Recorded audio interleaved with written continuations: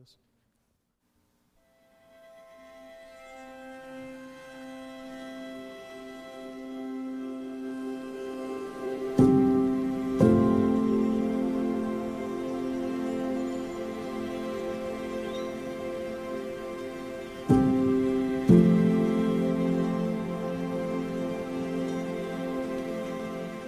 We've been on this journey for a few years now. We're excited. Of course, we're nervous at the same time. This is it. All the training has led to this point, but there's that mixture of anticipation and excitement and all those things.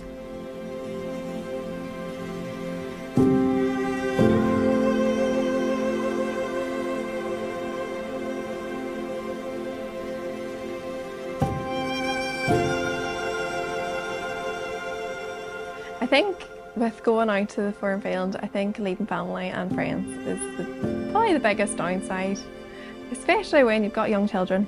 A 3-year course on the field is a big time for them. Eloise is 4, Arthur's 3, and now Jude is 6 months. So when we are hopefully back in Northern Ireland, a lot will have changed. So I definitely do feel for our families.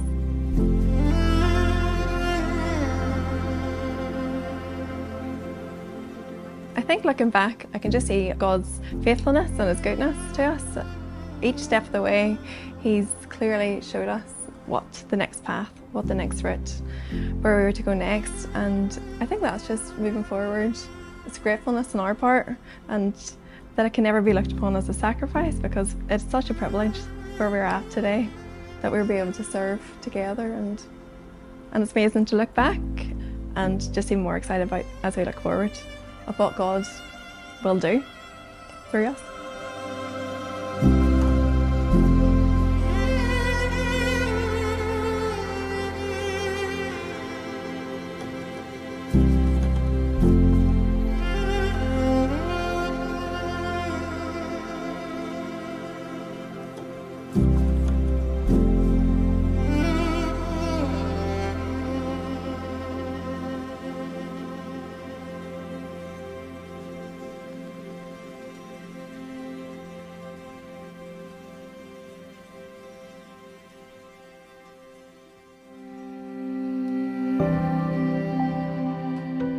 Well, I was brought up in Ballymoney and I was born into a Christian family.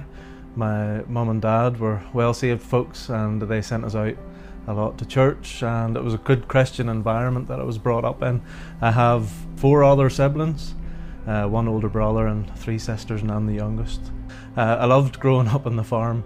I guess I didn't take after my dad in the farming sense of things, but I did really enjoy just the practical outdoors living and the freedom of the farm and getting stuck into anything and everything. I was saved around about the age of 9, and it was my sister brought me to Christ one Lord's Day afternoon. We used to, as a family, play Sunday school, and it was actually just my sister, being the teacher, just presented the gospel to me, and at the end I wanted to accept Christ as my saviour, so that was as simple as that, just a simple gospel message.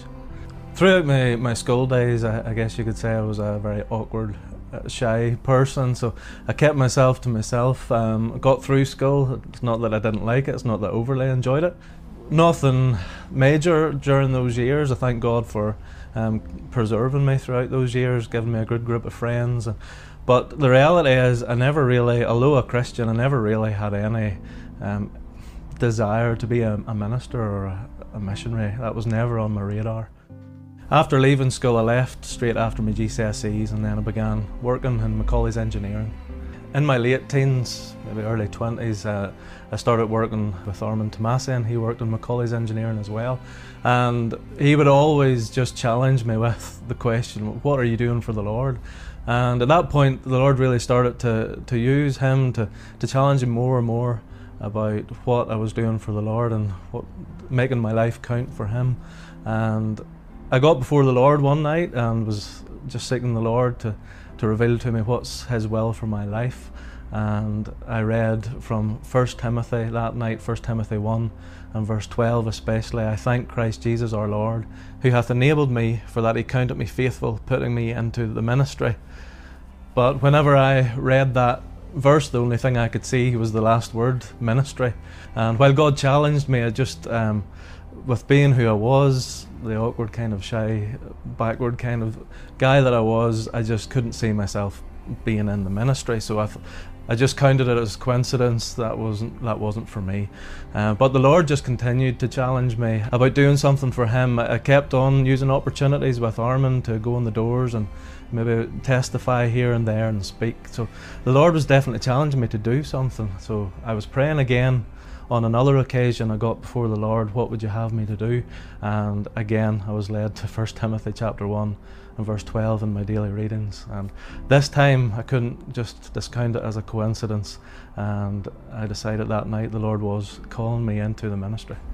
While still working in McAuley's, I began working alongside another man called Stephen Martin, and he had previously been out with New Tribes Mission on the field in Papua New Guinea, doing some practical work. And he came in one day showing all these pictures, and of course, with me and my nervousness about the ministry, thinking about the pulpit ministry or something like that, I was immediately drawn to the practical side of things that he was involved in.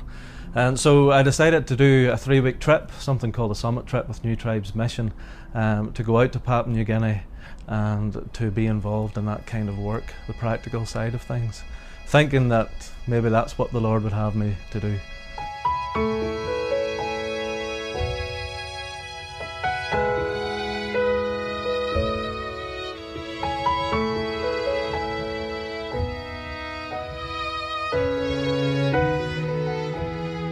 While on that trip, however, the Lord just really challenged me with the need for missionaries, in the sense not only practical, but missionaries in the sense of church planting missionaries to go and plant churches in places that have never had the gospel. Coming home from that trip with that challenge, then I decided to test the waters again and decided that I would go to Papua New Guinea again, but this time for 1 year, to see firsthand then how those missionaries on the ground went about church planting and reaching those who never had the gospel. So coming home from that 1 year experience in Papua New Guinea, I then decided to enrol in the training with New Tribes Mission in England. And it's a 2-year course. The first year is a biblical course, and then the second year is a more of an intensive missionary training. I went to England then in 2015 to start my training, and that's where I really began to get to know Rachel a little bit more. She was already finished her first year in second year, and I had just started my first year. Because we had been friends for so long, a couple of years, and then I'd also followed his trip to Papua New Guinea, so I had kept touch throughout that year as well. So it was quite exciting then for him to actually be there, someone else from Northern Ireland, someone with similar background, a pre-Presbyterian too. And then it was just, as we started to discuss classes together, we realised that we had a lot of similarities, wanted the same thing from life, and yeah, it was an exciting stage for us. Things did move pretty quick once we got together. I think it was the Christmas of my first year, 2015, and we were engaged within 6 weeks. So it did happen quick, but there was that friendship there beforehand, and for me it was important to have somebody that was on the same journey as I was, to not feel like if we were to get married I would be dragging my wife to the mission field against her will. Rachel was already on that path, she was training, and I entered in a year later and we got together. And then they advised us to go home for a bit, to get married, to kind of get that foundation right before coming back. So that's what we did, and we got married in December 2016. And the following year then we went back again for David to complete his second year. And it was at that stage where I volunteered in the finance office for the year. Initially that missionary influence kind of began early in my life. I was saved when I was 7, brought up, I was the eldest of 4, and we were brought up in the Sandown congregation. So Sandown's always been a very missionary orientated church, and we would have had missionaries over for dinner. We would have, when we went on holiday, we would have visited the mission field. So I always feel like I was exposed to the missionary need, the fact that people left their own homes and went to the foreign field to share the good news of the gospel. So growing up, I always had that interest, and even as a teenager, I felt that God would maybe call me one day to Africa. And I was at university where I really started feeling discontent really about where my life was going. I wasn't happy in my course, just struggling with the future plans. And I started reading then Joshua 1 verses 8 and 9, very familiar verses. And it was then I started to really consider what I thought was a successful and prosperous life. And it really started working me about meditating in the Word of God day and night. And at that stage, I felt that God was leading me into Bible college. At that time there was a youth conference on at New Tribe, so I went over for that, and that just gave me the confidence. And then coming back, speaking to Mr. Wilson and the session, and they were happy to back me and support me going forward to my application to Bible college. Coming to the end of our training in New Tribes, we were of course praying to God and asking what's the next step for us. And while praying about our future, we got a phone call from Mr. Park, my pastor, and he asked me if we would be willing to go to Kenya for a period of time. It was 3 months, and we were thinking about it, praying about it, and we decided it would be a good step for us. The door was open to do that, and we decided to say yes, we'd go for the 3 months. And we enjoyed the trip. We got to know some of the missionaries and some of the local pastors like Patrice as well, and we built up good friendships there. But after the 3 months, of course, we came home, and the next step then for us was deciding what to do next, and we decided to then enrol in the Whitefield College of the Bible, which would be for the 4-year ministerial term. During the course of our training in the Whitefield, we got the opportunity on our 3rd year to go out to Uganda on a couple of occasions. First of all by myself, and then the second trip was as a whole family.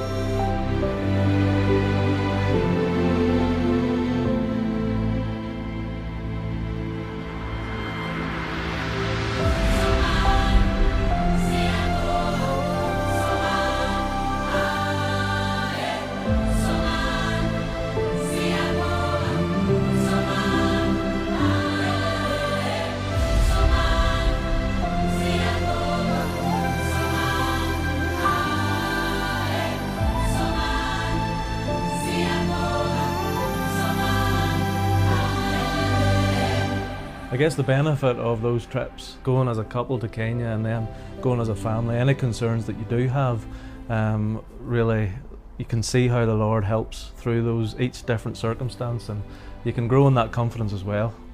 Coming to the end of our training now with the Whitefield College, the question was, where would the Lord have us? And there was an up and coming VBS trip happening that the mission board was organising, and they asked me to join in that VBS trip. So we set out on that trip with the mindset and with the prayer that the Lord would reveal to us either Uganda is the place for you or Kenya is the place for you.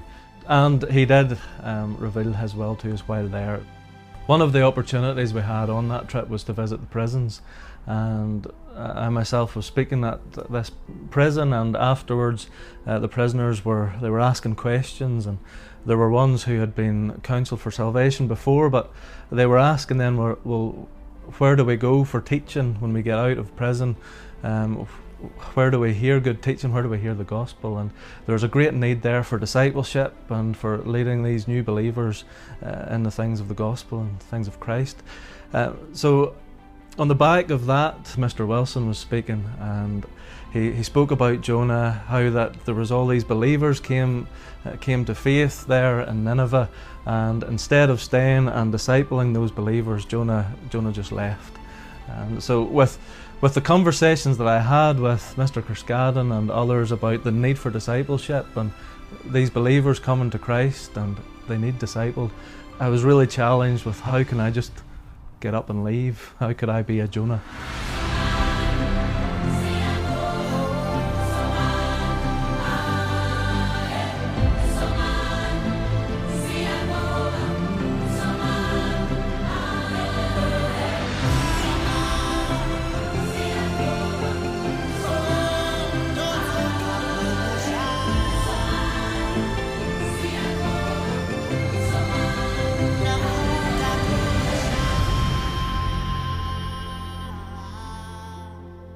So as we go out to Uganda then on a full-time basis, of course we plan to fit in with the team and the things that are already happening there, especially with Mr. Kerskaden and in the church there at Emmanuel. So we'll be fitting in there in whatever role or capacity that will be for us. And also there's a great need outside of the walls of the compound as well. And I would love to really use the training that we've had to get out amongst the community there, to learn the culture, learn the language, with the intention to evangelise and, God willing, maybe even plant a church.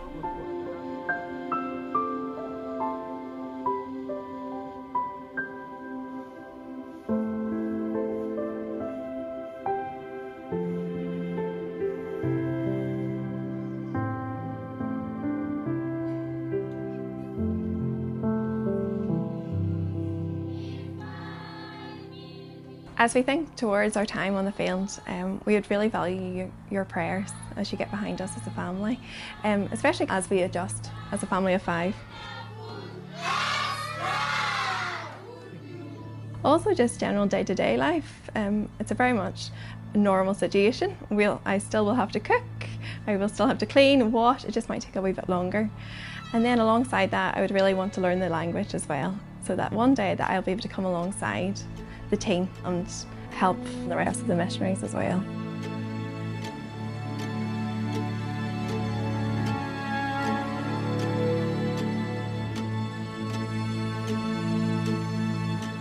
Language, of course, is going to be crucial as a prayer request for you to pray that we would learn the language quickly and learn it well.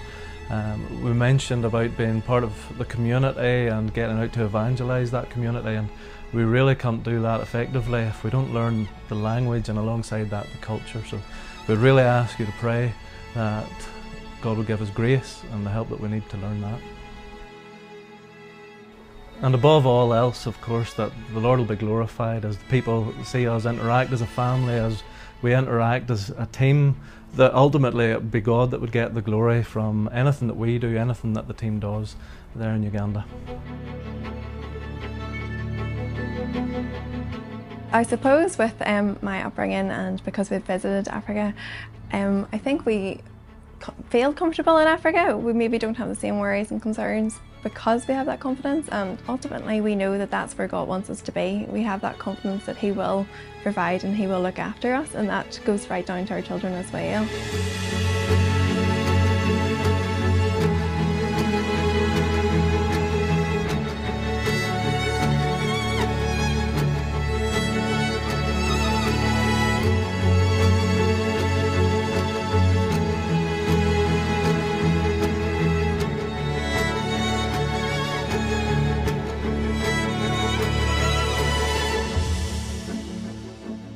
Thinking back on how the Lord has led me to where I'm at today, I think of that verse that He gave me all those years ago about being called into or put into the ministry. It took me some years actually to understand really what the Lord was saying through that verse, and it wasn't that I'm in this ministry because of me or because of anything good in me, that I'm fit for this ministry, but it was the Lord that put you into the ministry. But not only to put you there, He enables you to be in that ministry. And throughout the years, from getting that verse until now, you can see the Lord's hand just each step of the way preparing us for this point. And with that encouragement from the past, I think that's the only encouragement we can take also to the future.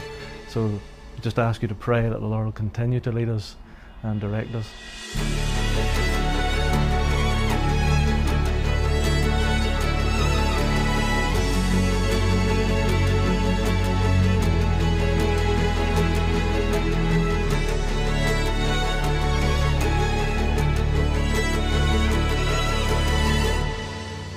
Initially, whenever I first went to Papua New Guinea, on my prayer card was Matthew 5 and 16.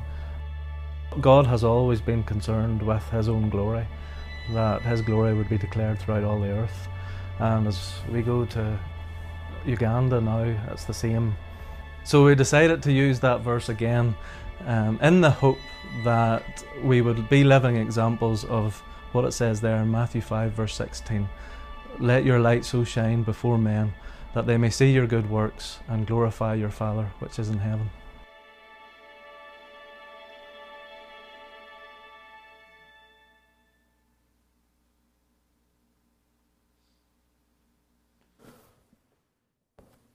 Get the lights.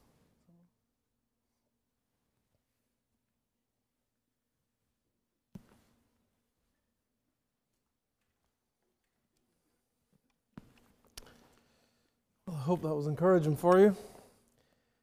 So, I had a text that I was going to leave with you, and it just feels the wrong text. Go to Matthew 9. Matthew 9.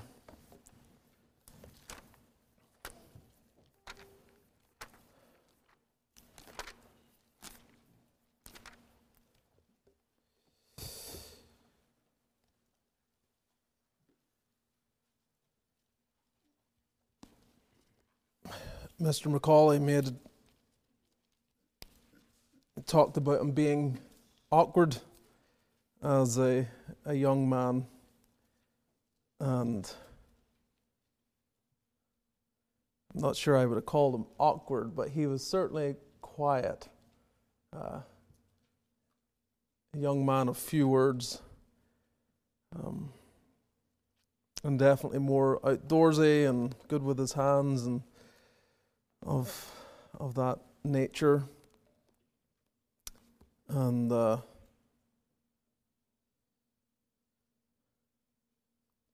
just think back to those days.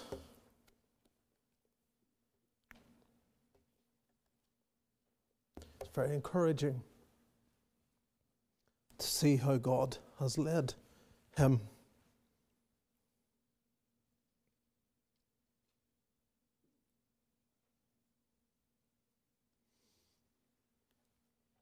Encourage one another, beloved.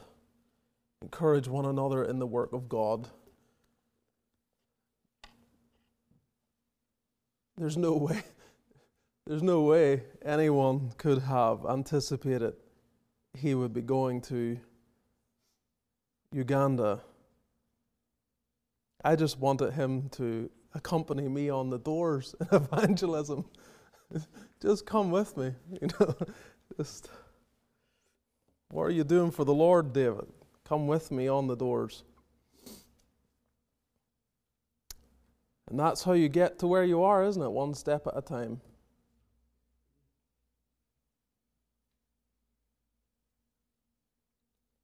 And to those of us who are more mature, reaching to the younger ones and encouraging them to come alongside us in every respect. The deacons here, putting your hand on younger men to help you with a job, to come alongside you, say, hey, can you help me here? Giving them things to do, putting a broom in their hand to clean up after on Sunday evening, or whatever it might be. Just making them see that they are part of something bigger, and that they need to know their place in that bigger framework of the church and the kingdom of God.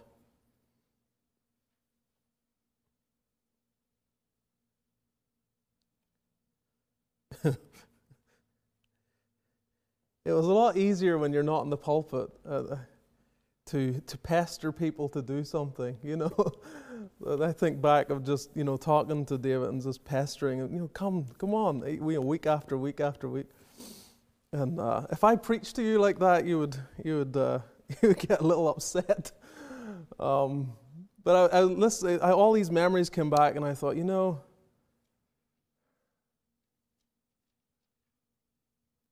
when I put before you the value of the kingdom of God and surrendering your life to Christ, I'm not just I'm not doing just what people expect a minister to do. And it's always, from the moment God saved me, it's like, why would you do anything other than serve Christ? Why? and make sure you know your role in that kingdom. So I want to just leave with you, in light of the McAuleys, and there'll be forthcoming missionaries and videos we put before you. Matthew 9,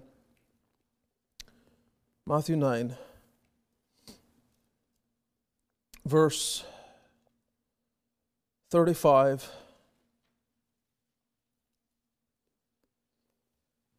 I'm not going to pass much in the way of comment because I have nothing here except that this is what came to mind watching that video. Jesus went about all the cities and villages, teaching in their synagogues and preaching the gospel of the kingdom and healing every sickness and every disease among the people. But when he saw the multitudes, he was moved with compassion on them, because they fainted and were scattered abroad as sheep having no shepherd.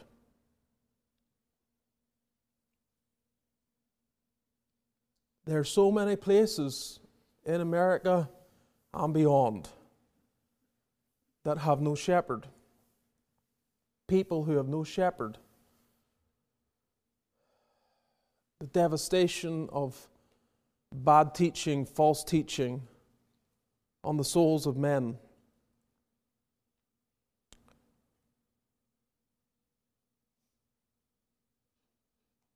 I know that you would see that need. And I can't help but focus on some of the younger folks here, seeing the need. There are people without a shepherd. They don't have anyone. We sit here with an embarrassment of riches. Northern Ireland's the same way. An embarrassment of riches. Living comfortably. Again, we have our stations. But surely some have to feel in their heart some sense of compassion for those who have no shepherd. And Jesus, who exemplified such heart and love that brought him from heaven to the earth in the greatest missionary endeavor ever, then turns to his disciples, verse 37. The harvest truly is plenteous, but the laborers are few.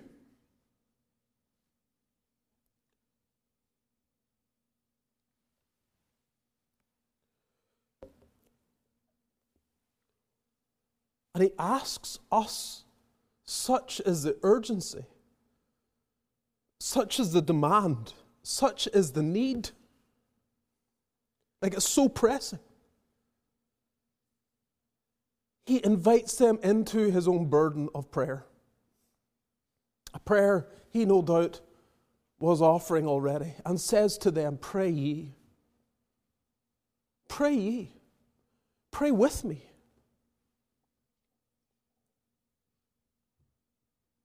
That the Lord of the harvest, that he will send forth laborers into his harvest.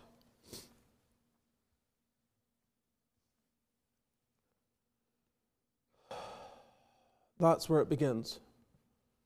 Praying. The text I was going to leave with you tonight is from Colossians 4, verse 2. Continue ye in prayer.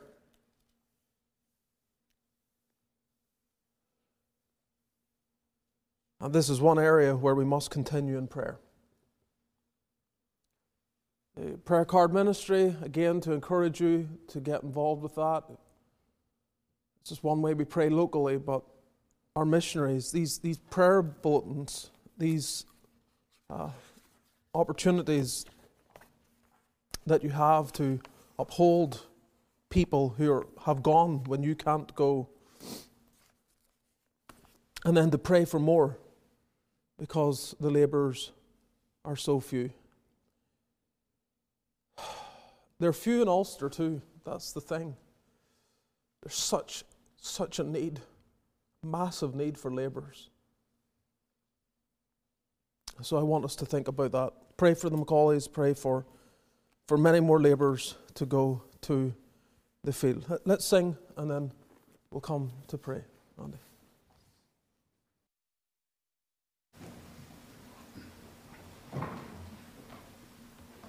"703. 703, hark, the voice of Jesus calling, who will go and work today?" Please stand as we sing 703.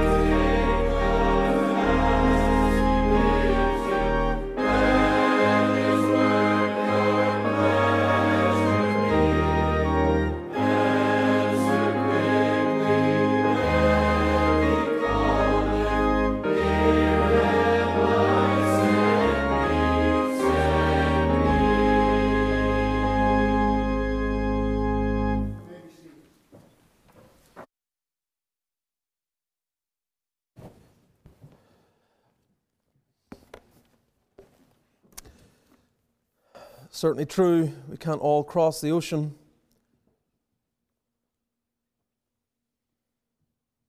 There's something for us to do here.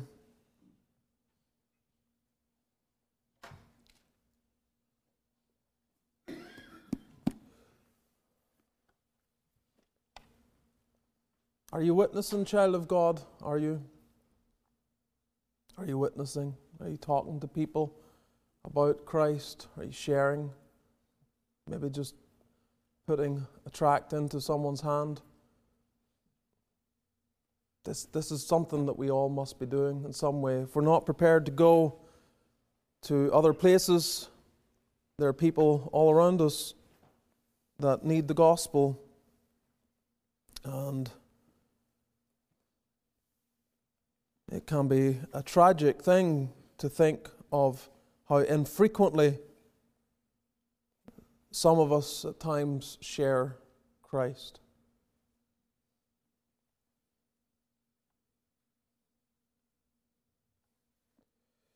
There's so many perishing. Who will go and work today? Fields are white, harvests, they're waiting. You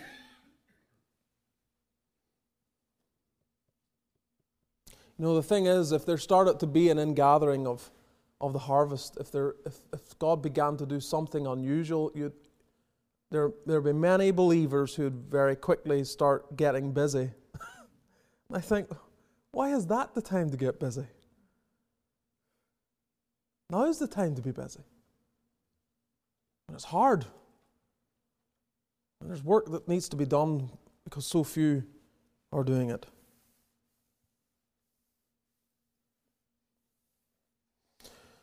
So let's pray for the McAuleys. Pray much. I think they're aiming in the summer thereabouts, no doubt some practical aspects to that. Pray for them in their preparations to leave and go there. Pray for them in their learning of the language. I admire that desire. It's going to be tough, but it will. You cannot. Well, let me put it this way. When you think you understand a culture, having read every book that's available to you in a library about a land, read everything. You can read everything. And only when you learn the language will you really begin to understand the culture. There are things that cannot be transmitted. It's very difficult because our way of comprehending comes through language.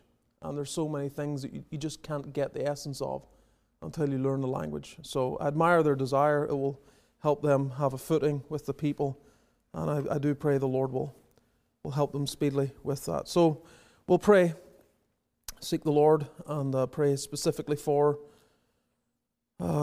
these folks, and maybe one or two remember the other matters, those who need our prayers and other burdens as well. But we do want to give concentrated prayer for this family as they make plans to leave and go there. So I'll open in prayer, and then maybe I'll ask our brother Larry Killian, maybe after me. Larry, if you don't mind praying after me, and then one after the other, let's seek the Lord.